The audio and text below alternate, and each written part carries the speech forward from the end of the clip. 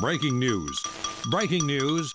Hey everybody, welcome back to Brick. I'm your host Garrett, and this is the podcast where we talk with fellow AFL designers from around the world about their Lego designs and get an inside look on how they build things. And then we break down the breaking news every Friday with some looks at the latest rumors and the sets that Lego has talked about this week. First, thank you for listening, and make sure you subscribe to the podcast at Back to Brick on your favorite podcast listening apps such as Apple and Spotify. You can also follow us on Instagram at Back2Brick2. Now, it is Friday, so we're going to get into the breaking news. I'm going to have some designer interviews coming up, but they might be spaced out a little bit. We're still in the process of possibly moving and getting interviews set up, so I will do my very best to have those out as soon as possible.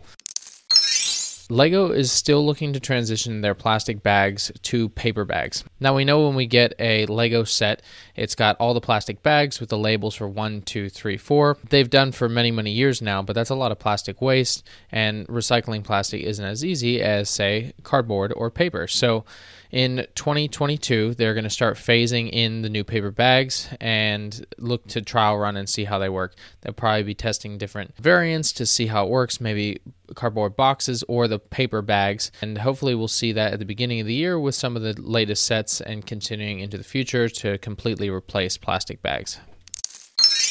We've seen the news about video. This was Lego's attempt at doing some TikTok-style video music adaptation with some collectible minifigures and these interactive tiles that you could use to create songs on your phone. It doesn't seem that they were super successful in this, as we've seen a lot of things delayed, but it looks like this Bandmates Series 2, which is kind of like their collectible minifigures, has been canceled in quite a few countries. It looks like they canceled for Europe, and the exception that they're not listed on Singapore or Malaysia, but they might be still listed for the United States, and maybe we'll see them in a local Walmart or your Target. This could be a great opportunity if you want to collect these still, and then they might be worth something later as they will get canceled, and only a few probably will be coming out, so definitely get your hands on them if you'd like to collect these still. Amazon has their Lego deals, which are infrequent, but they do discounts, but definitely when it comes to some of the retired sets, we see prices increase.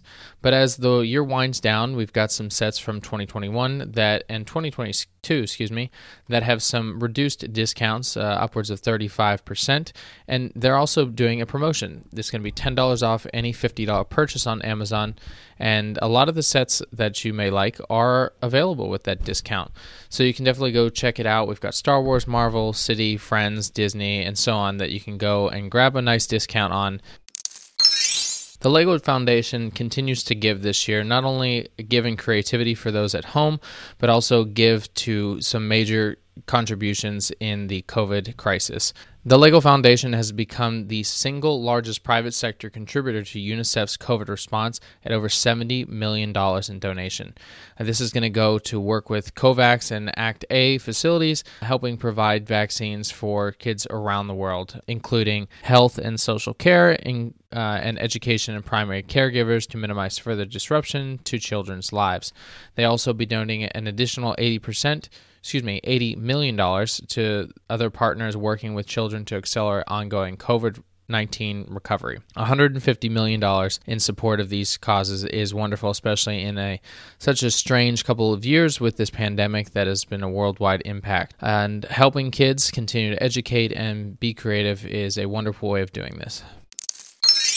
Speaking of money, Lego is doing pretty well in 2021. The first half of the year, they've actually gone up. Sales have jumped 43%, which is 2.6 billion pounds. A little bit of conversion to US dollars, we're looking at probably about 3.8 billion US dollars.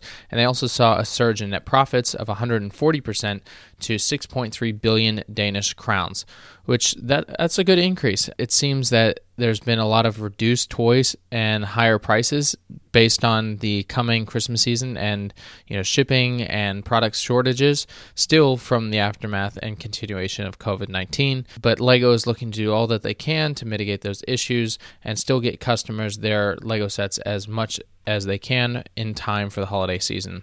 I highly recommend if you are going to get some sets, it might be a good idea to shop early. Definitely get the opportunity to get the sets that you want. So rumors out for 2022 for the latest modular building. Now, our latest one was the police station, but it looks like the next one might be a callback to one of the older ones that we used to have. This might be the 10182 Corner Cafe, which had a great design on the bottom with a cafe and a old school hotel on top. Now, it could be a complete remake, or the rumor is that it's going to be a hotel. This will be a corner unit no matter what, as they usually do 2 corner units and 2 single or in-between units to cap off as a city block for LEGO. Get it? Block? This set was probably come out in the 1st of January or in the first couple months of the year, and it'll continue for at least 2 years. That's kind of their time range. So you can definitely get your hands on that. The garage corner actually will be retiring this year, so you want to grab that as well.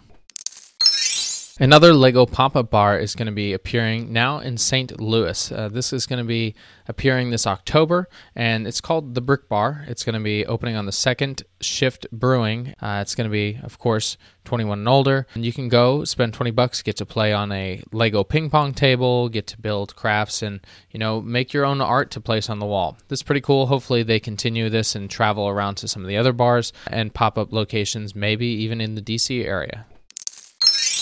We've talked about the Titanic for a little bit now, and we finally got a leaked image, and it is extremely impressive. It's got all the similar details. We've got, unfortunately, the minimal amount of lifeboats that it did. We even got the crow's nest where they saw the iceberg. I'm not sure of the actual size, or we do know the pieces of 9,090, and the price is going to be about $630. It's going to be big. I can't wait to actually see the full press release and a size-by-size scale comparison to some of the other sets. I'm very glad to see another style of build instead of just Star Wars or architecture. They did the Mirski's cargo ships for a while, so this is a nice deviation back to that. A new world record has been set for a large-scale LEGO Formula One car. It's 500,000 pieces and is the world's largest. It is currently in display at the Red Sea Mall in Jeddah, Saudi Arabia.